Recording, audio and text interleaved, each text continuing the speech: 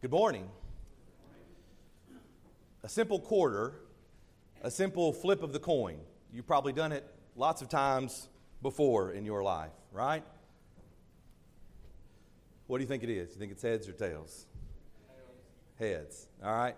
I'll make you a deal. Let's do best of three. All right. You don't have to say it out loud each time. I want you to keep up in your head. All right. How many you get right out of the three? Okay.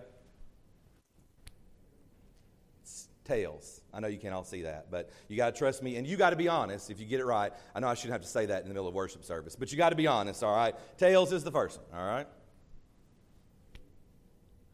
Tails. Heads. Tails, tails, heads. All right, now, you can show your hands now. How many got 2 out of the 3 right? Anybody get 2 out of the 3 right? All right. How many got 3 out of the 3 right? All right. If you got 3 out of the 3 right, someone might say that you're lucky, right? A simple flip of the coin, true 50-50 odds, and somebody might say you got lucky. I heard a preacher tell a story recently about his grandmother who had passed away. He said that he got ready to do her funeral, and his grandparents had been married for 70 years. 70 years when his grandmother passed away. He was standing over the casket. He was getting ready and prepared to do the funeral. And a person walked up who was a family friend who knew the family, knew his grandparents, and said, "Boy, they were sure lucky. 70 years. They must have been lucky." He said, of course, in the moment, he said, yes, absolutely, they were lucky. But the more he thought about it, he thought, I don't think they were lucky. They weren't lucky.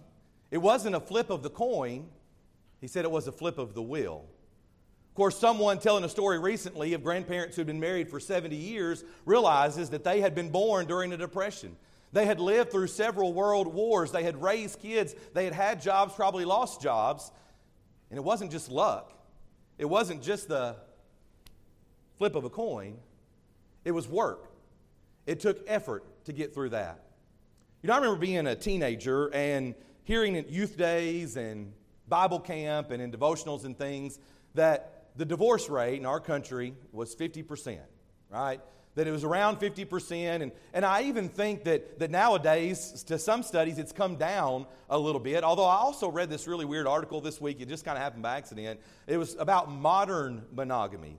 That there's this term now called modern monogamy where you maybe are in a relationship with one person, but only for certain seasons of your life. You know, maybe in your 30s, you're with one person, but knowing that you would split up eventually, because when you turn 40 and your life changes and your outlook changes and you kind of change, you might be ready for someone else. So that's the idea of modern monogamy. Well, if you're practicing that, then divorce rate's probably going to come down because people maybe aren't even getting married per se. But I remember hearing that it was 50%. That's the rate of divorce. It's a coin flip of whether or not a person is lucky or whether or not the marriage lasts, but that's just the way that things go sometimes. I don't know if that's true or not, but when we think about marriage, I love that story from that preacher to say that it's not just the flip of a coin. That yes, maybe in the end they got lucky, and we can talk more about that in just a moment as we go through the lesson, but they didn't just get lucky, they worked hard. They worked hard, and maybe in the end they look at themselves and at their life and their marriage, and they say to some extent, yes, I'm lucky. But it's also more than just a simple flip of the coin. We're going to talk a little bit about marriage all day today, including this afternoon. We're going to focus in on one lesson in particular. But as we think about that, we need to understand that marriage is an institution that is founded and created by God. See, I think the world oftentimes forgets that. They kind of miss the mark when it comes to talking about marriage. The marriage is something that makes us feel good, that causes us to feel a certain way. It's what we want. And they forget that marriage is an institution that is founded and created by God. And because of that, then, marriage is therefore also regulated by God. It's also regulated by God. When I think about marriage, I think that marriage is probably one of the great decisions of this life that we sometimes set to the back burner, right? Or we sometimes leave to luck. We leave it to chance. We treat it as if it is just a flip of the coin, when instead, in the picture of the Bible, is that marriage is something that God created, that he instituted. In fact, we sometimes say, we talked about it Wednesday night in our Bible class, but in some ways the church is the oldest institution in the world because it was in the mind of God for all eternity. But at the same time, the church was established on earth in Acts chapter 2. And thus, when we think about the institutions of the world, government and the church and marriage goes back further than the church when we look at the Bible, right, in one sense. And so this morning what we want to do is examine a few things about marriage. And again, we're going to come back this afternoon and examine a little bit more about marriage and the way that God has regulated marriage. But for this morning, let's notice a few things together. Number one, and first of all, marriage is important. It's absolutely important. And maybe that is where the problem became to exist in our country today, and even among the mind of Christians, as we relegated it back to something that's not important. Something that's not important. I do believe, of course, as I think you do, that first and foremost, a person in this life becoming a Christian is the greatest decision that a person can make. Because marriage is great and wonderful, and we're going to get through it this morning and today, but not everyone's married. For various reasons. Sometimes people are not married at all. Sometimes people are married for a time, then they're not married again. So becoming a Christian is most important. But right behind it, I think, is marriage. When you look at the Bible and you think about it, the Bible actually begins and ends with a wedding, right? We know, very importantly, Genesis chapter 2, and what's going to kind of be our focus through several points today. The Bible certainly begins with a wedding. But do you remember in Revelation chapter 21, before we get to the verses about no more tears and no more death and no more sorrow, which are important and wonderful verses, the first few verses of Revelation chapter 21 talk about Jesus and the church being the bride of Christ. That's not the only place, but I do find it interesting when we think about marriage being important that the Bible begins in one sense and ends in another sense with a wedding. I think that tells us that marriage is certainly important to God. You think about Ephesians chapter 5, verses 22 through 33, that Paul uses this wonderful example about Christ and the church again, and husbands and wives, about marriage. I know that Paul is guided by inspiration of the Holy Spirit, but I have to think that if he was sitting around as a human and going, well, what could it be? What could I use to try to help people understand the importance of marriage and husbands and wives and their roles? I think marriage would have to be it, the Christ and the church and marriage. Help us understand those things together. In Matthew chapter 19 and verse number 8, and we're going to focus in on Matthew chapter 19 in particular this afternoon, but in Matthew chapter 19 and verse number 8, Jesus here says that God did not desire divorce from the beginning. Back to the idea of Genesis chapter 2. And knowing that God's plan was never for there to be divorce, even though divorces began to occur, even though divorces still happen today for various reasons, that was not the plan of God from the beginning. He did not get to a point later in life or later in the life of the world and humans and go, well, what am I going to do now? What am I going to create or what's going to happen? No, that was not His plan from the beginning because marriage is important to God. Also, marriage is serious. You know, I think this may be part of the problem as we think about these first 2 points together, but we have made it less important. We have made it less serious. Whether that's the influence of the world, whether that's the influence of our government and things like no-fault divorces that are now certainly just easy to obtain. Maybe it's the ease of marriage, right? That people can just run to the courthouse or run off. And I'm not suggesting there be some long procedure or that you have to come to a church building or anything like that. But it seems like we've made things easier and easier, so it's less important and it's less serious. But without a doubt, not only considering the first point that it begins and ends with a wedding, that it's talked about in several other illustrations with God, that it is important, but that it is also very serious. When we think about marriage, marriage is, as we might call it, a one-shot proposition.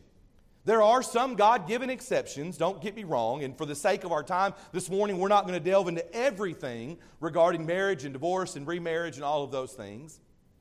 But what I couldn't help but think about and consider as I was thinking about this lesson is the idea that we mention multiple times, or at least I do, certainly standing up here, extending heaven's invitation, right? Sunday morning, Sunday afternoon, Wednesday night, we stand here and we do that. And I mentioned multiple times that I am thankful, as I think that you are, that the first time that we mess up after we become a Christian, God doesn't just strike us dead, right? So even Christianity, in a sense, faithfulness, in a sense, is not a one-shot proposition because we're not struck dead when we mess up. Marriage, though, intended by God, is so serious that it's meant to be a one-time thing. In Matthew chapter 19, I don't know if you've turned there already, but as you look at Matthew chapter 19 and verse number 6, Jesus says, "So then they are no longer two, but one flesh."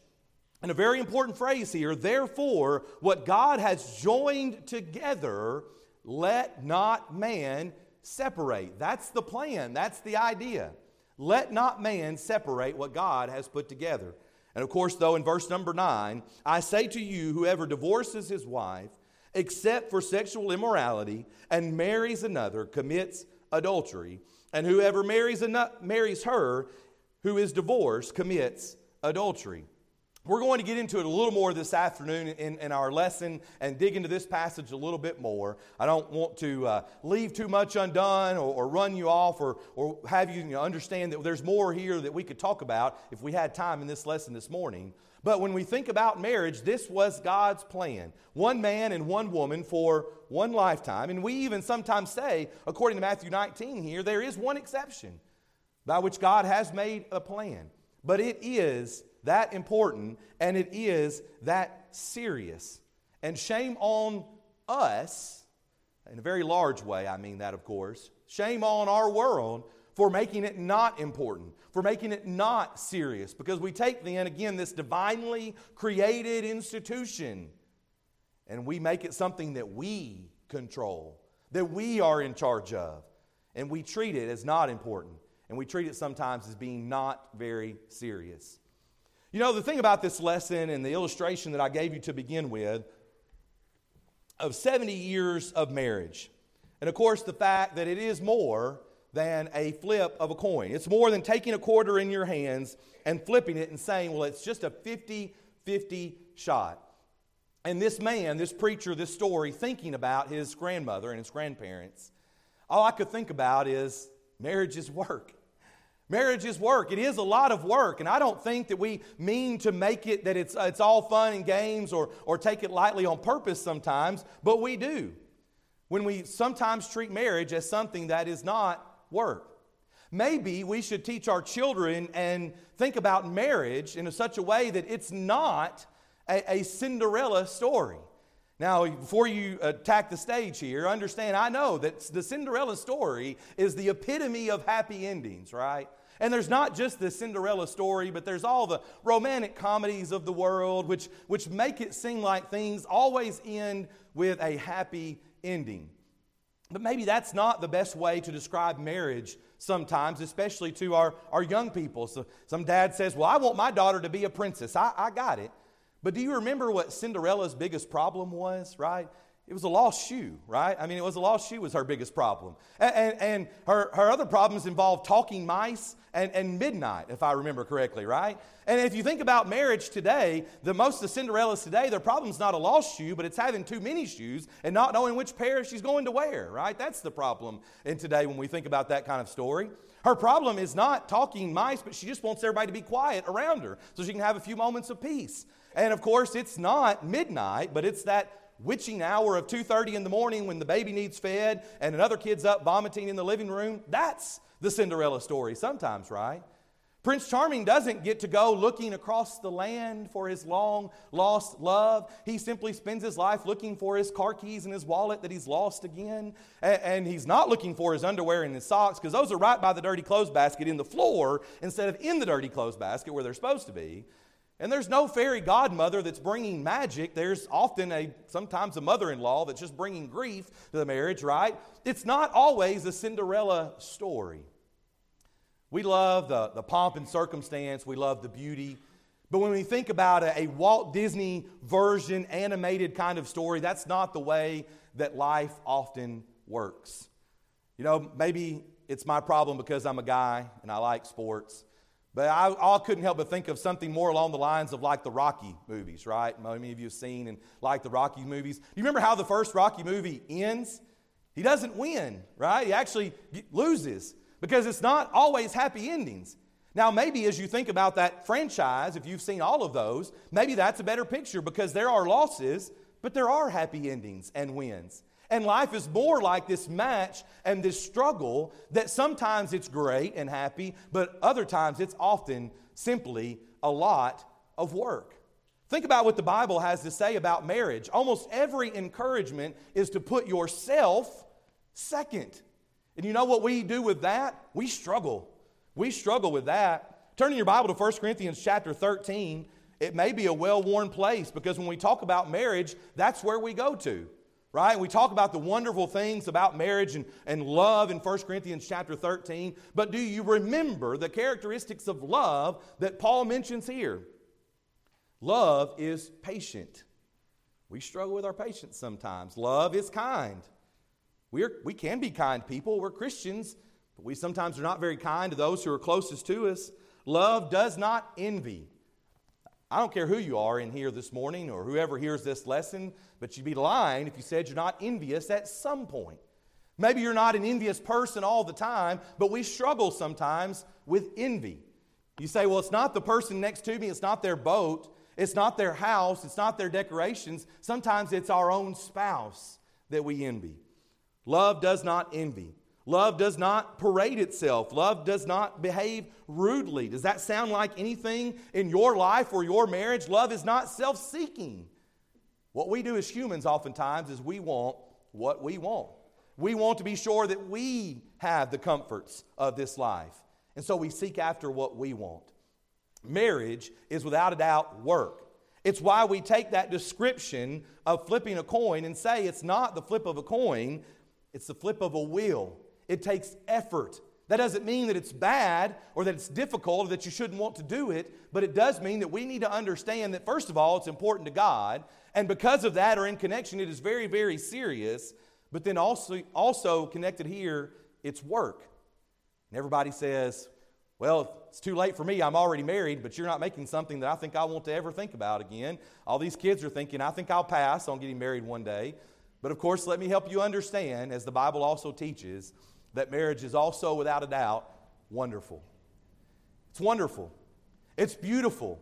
And the other word that I kept coming back to as I thought about this lesson is, it's rewarding. It's rewarding, often. That doesn't mean it's not work. That doesn't mean there aren't lows, there aren't losses and difficult times, but it is wonderful. It is also very rewarding. I was thinking about it this way. It is one of the great joys in life. It really is. It's one of the great joys in life to love and to be loved, to be married. But not only that, marriage brings about other great joys in life, right? It brings about children. It brings about grandchildren. It brings about in-laws and other family and relationship that you get to know and love, and they love you. It can be very, very rewarding and wonderful. And I think that the Bible paints that picture as well. It is important, it is serious, and yes, it is also work. But it is also very, very wonderful. So the question then becomes, as we think about this, is it hard or is it rewarding? You know, when we talk about it being wonderful, we realize that we are a part of something that is more than ourselves, right? That's what it is. You become something where you are almost outside of yourself, so connected with someone. And it's this beautiful picture that we read about in the Bible. You know as well as I know that God created us to be in relationships. First and foremost, He created us to be in a relationship with Him. So relationships are important. When you think about the things that you need in life, someone to love you, someone to care for you, someone maybe even to provide for you, someone to confide in, someone to talk to, God has provided a way for that. That's through marriage. It can be through friendships. It can also be through the church, but it is through marriage that you are more than yourself, and it becomes something that is so very rewarding and so very wonderful. When we think about this, and you keep saying, well, you know what, preacher, you keep making it sound like it's very hard, and it's a lot of work, and it's not something that I think that I want to do, and it's something I want to be a part of. Doesn't God want me to be happy? That's what some people say when it comes to this question about not only marriage, but also divorce sometimes. They say, doesn't God want me to be happy? Well, I got a news flash for you to begin. Marriage is not about our happiness. Marriage is not about our happiness. You may have heard that before. You may have been in marriage where it wasn't very happy at some times, and you sort of felt that. But from a large overview perspective, I need you to understand that while it is work and it is rewarding, and it can be both of those things at different times, we need to understand that marriage is not about our happiness. We can be, and it should be happy, and you'll go through the happy and the sad. One of my favorite things to do is to do weddings, to perform wedding ceremonies, because it is such a happy occasion and there's such a happy life to look forward to. But even knowing that, marriage is not about our happiness. Take a look on the other hand, and some people sometimes say when they're frustrated and they're wanting to get divorced, they say, doesn't God want me to be happy? The newsflash of the Bible is God says that marriage is not about happiness, but marriage is actually about holiness. Marriage is not about our happiness, but it is actually about our holiness. Marriage is a way in which we honor God. Marriage is a way in which we are to be a picture of Jesus and the church. Marriage is a way in which we can evangelize to the world around us, that we can show forth good things. You know, we kind of go through this dichotomy sometimes of social media, and somebody says, well, you know, when a woman, maybe a mother, only puts up pictures of vacation and going on trips together and how happy they seem to be, that's not real life, you know? That's not true. That's not the way life works. And I bet they're fighting all the time behind the scenes. They just never put those pictures up, right? Well, as we've kind of talked to and thought about that, that can certainly be true. Some people can put up a false front and make it seem like their life is so great when in reality it's full of turmoil. But somebody once said, should Christians not put forth that things are good, that life here can be good, that marriage can be good, that parenting can be good? If I saw a Christian who was complaining about having to go to services, who was complaining about having to do these other things or not getting to do these other things, I would say, well, I don't want to be a part of that. If I was a person who knew a Christian who was always complaining about their spouse, always fussing about how they're always arguing, always complaining about their kids and how much trouble they are and how difficult and tired they are and how things are just so hard, I would say, I don't want to be a part of that. Because we should put forth the idea that marriage is wonderful and we can be happy while also understanding that it's not solely about our happiness. It is about our faithfulness. It is about our holiness. Marriages that are happy are marriages that are kingdom-centered, centered on God and centered on Jesus. Then they can be both holy and a picture to the world and also happy at the same time. That's what we should strive to show people, that it is important, that it is serious, that yes, it is work, but also it is very rewarding and also fulfilling. Think with me for just a moment about the beautiful picture of marriage that is found in Genesis chapter 2.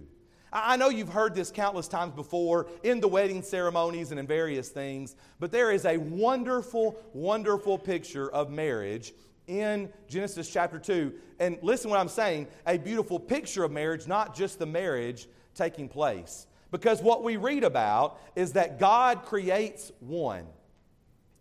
God creates one man that then He splits into two, male and female, that then He joins back together to become one. You might could say one becomes two, becomes one. What was once one, God separated into two, and then He joins back together in one. And the encouragement from Matthew chapter 19, and of course throughout all of the Bible, is let not man separate. Again, we think sometimes that we're in charge of marriage, that we've got it all figured out, and that marriage is about us and our happiness. Marriage is about our holiness and showing forth to the world the holy God, the holy Son of God, and His beautiful bride, the church. You know, when we think about marriage, there is this beautiful picture here. And I would even suggest to you this morning that marriage is not for everyone. I understand that. This is not a selling process. If you're here and not married today, I'm not trying to tell you that it's something everybody has to do. Marriage is not for everyone. There are God-given exceptions sometimes where marriage does not work for everyone. And that's a discussion that can be had as well. But marriage can also be very, very wonderful, very, very rewarding. It should be something that we seek to be a part of. And if you are here this morning and you're thinking about getting married, you need to understand these principles. If you're here this morning and you are married, you need to think about and maybe put into practice these principles in your marriage and strive to be happy, yes, but to also be the picture of holiness to the world. When we think about this, when we think about how wonderful it is, God has blessed us with this great institution. When the one becomes two, and then God joins them back together again, we need to understand that that is God approved, it is regulated by God, and let not man separate. When we think about marriage, it is more than just a flip of the coin. What it takes two people who are acting out and showing the world that heaven is the goal and that they're going to do all they can to get there. You don't need to be reminded, but even as important as marriage is, we do not stand before the judgment seat of Christ as a couple. We stand individually. It's why we can end the lesson this morning thinking about God's simple plan of salvation, because He's given us this wonderful way in which He has shown love and we can show love, but then He also has reminded us that we are to stand before Christ on our own. And we have to be obedient. If you're here this morning and you're not a child of God, we will sing in just a moment to encourage you to participate in a marriage of sorts by becoming a part of the church this morning. You're added to the church by the Lord when you are obedient to God's simple plan of salvation. Maybe you're here this morning and you've done that in times past, but you've wandered away. You realize that your life is amiss. In the same way that sometimes in our life we struggle with faithfulness. Some people struggle with faithfulness to their partner or their spouse. Sometimes we do as well when it comes to our relationship with God and with Christ. You don't have to stay in that condition. You can come back to God through repentance, confession, and prayer. We're thankful for the institution of marriage. We're thankful for the institution of the church. We're thankful for the wonderful picture that we see both in the Bible and we see carried out in the marriages here in this congregation, among Christians and all throughout the world. It's important, it's serious, it is work, but it's also wonderfully rewarding at times. And causes us to think about our relationship with God. That's where you need to be right this morning, first and foremost. And if you're not right with God, become a Christian or come back to Him, even now as we stand together and as we sing.